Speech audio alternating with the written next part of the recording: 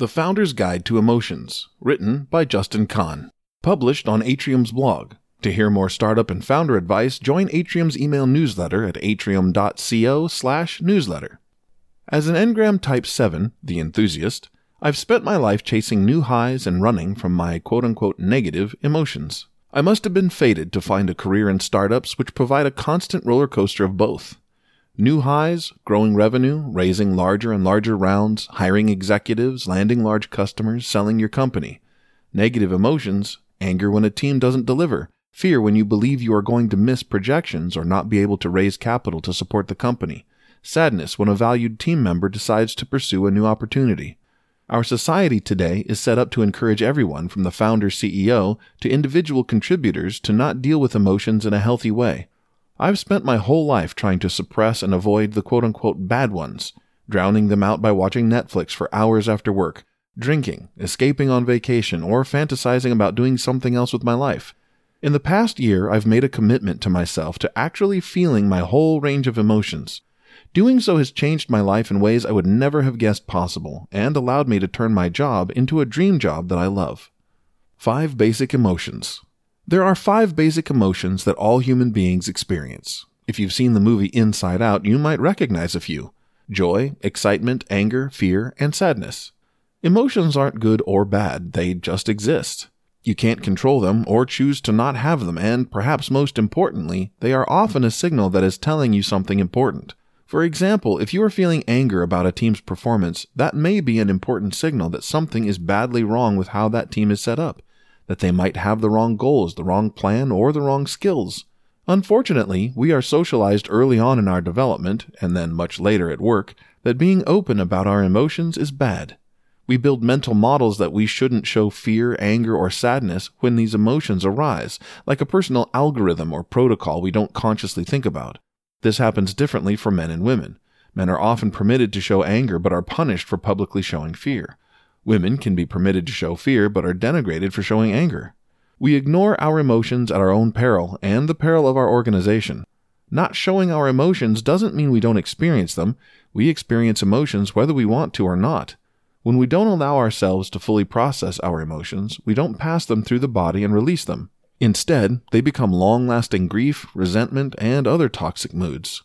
Emotions can be important signals that something is going wrong and needs to change, either for ourselves specifically or for our organization in general. If we don't recognize that, we can't get to discussing the underlying problem. We might ask ourselves, in a society that encourages us to ignore our emotions, what can we possibly do? Bringing your emotions to work.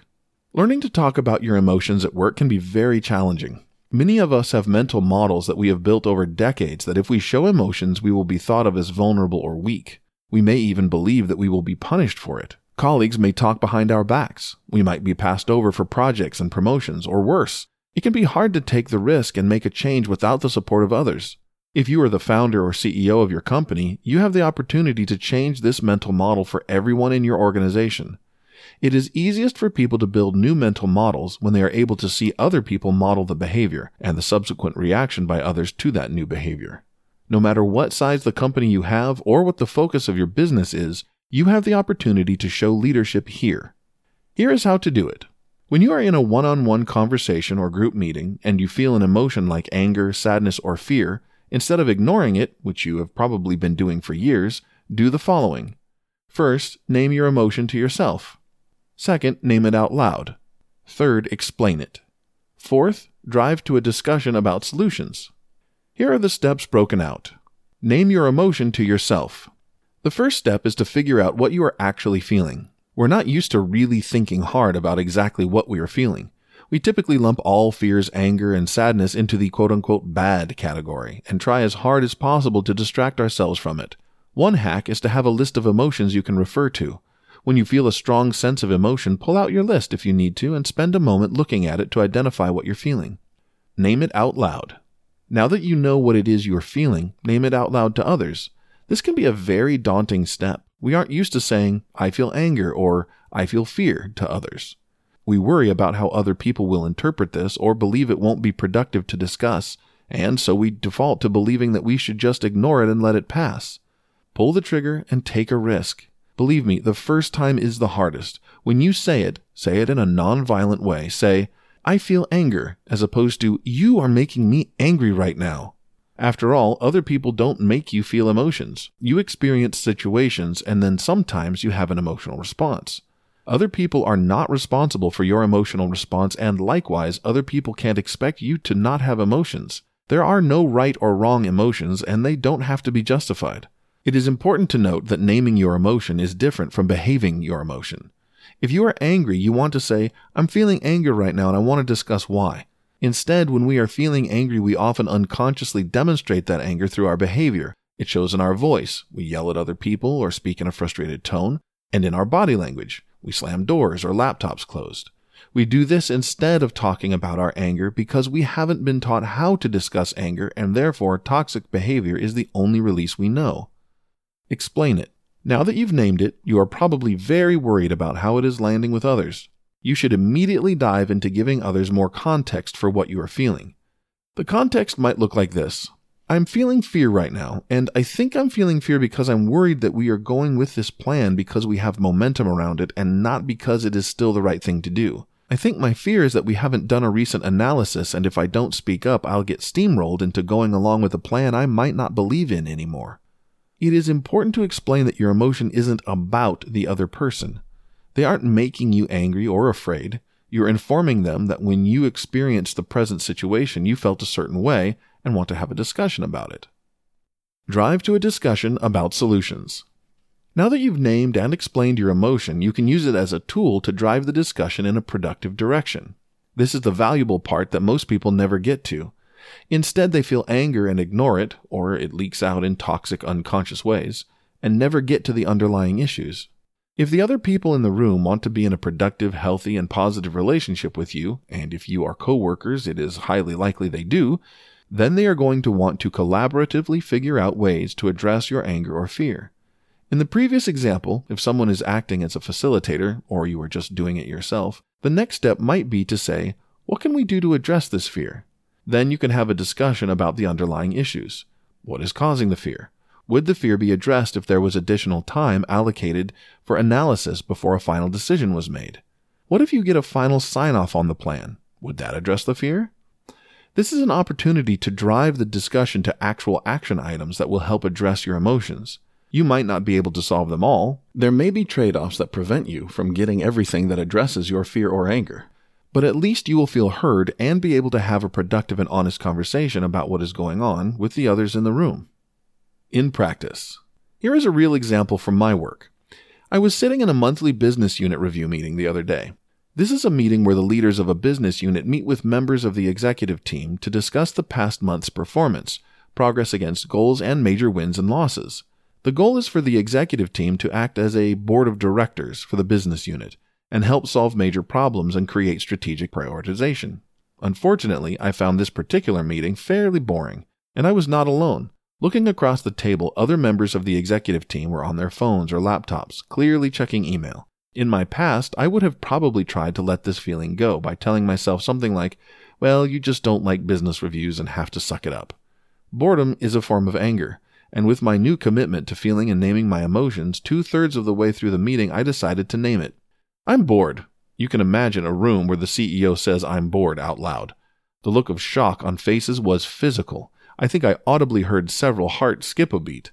In order to prevent anyone from immediate cardiac arrest, I quickly followed it up. "I'm bored, and I'm not saying you guys are boring or that you have done anything wrong. Actually, I think you've all done an excellent job preparing for this meeting. I think I am bored because we are really stuck talking about the tactical and we haven't changed the goals of this business unit in the past year.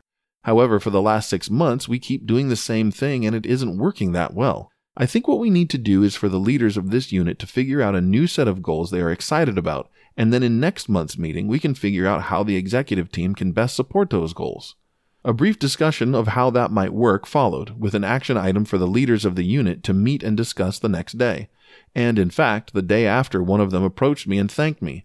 Because of that moment, they had the most productive conversation they'd had in a while, and were able to generate some exciting new goals that were more in line with the company's direction. By willing myself to name my boredom, we had addressed an actual underlying issue that we had been ignoring for months. Helping others name their emotions. Just because you have become comfortable naming and discussing your emotions at work doesn't necessarily mean it will be that easy for the rest of your team. Founders often have lots of support, leadership programs, CEO coaches, therapists, that others in your organization might not have. In order to help others on the team name and discuss their emotions, the following may help. First, create an environment that builds trust on your team. If your team doesn't trust each other or you, they will be much less willing to expose themselves to vulnerability by discussing their emotional experience. There are many ways to build trust, but setting norms around getting to know each other on a personal level and being vulnerable with each other is a good start. Second, model the behavior and demonstrate it for others. If they see you able to vulnerably discuss emotions like anger and fear that are generally not talked about at work, it can make it easier to follow your lead. Third, create opportunities for emotional check-ins. This can be as simple as starting a meeting with everyone going around the room and naming the emotion they are sitting with at the moment. This can be a priming mechanism to make people more willing to share more deeply later on. Fourth, act as a facilitator in meetings. When you have become more experienced with naming your own emotions, you can help facilitate others disclosing. You want to do this in a non-violent way.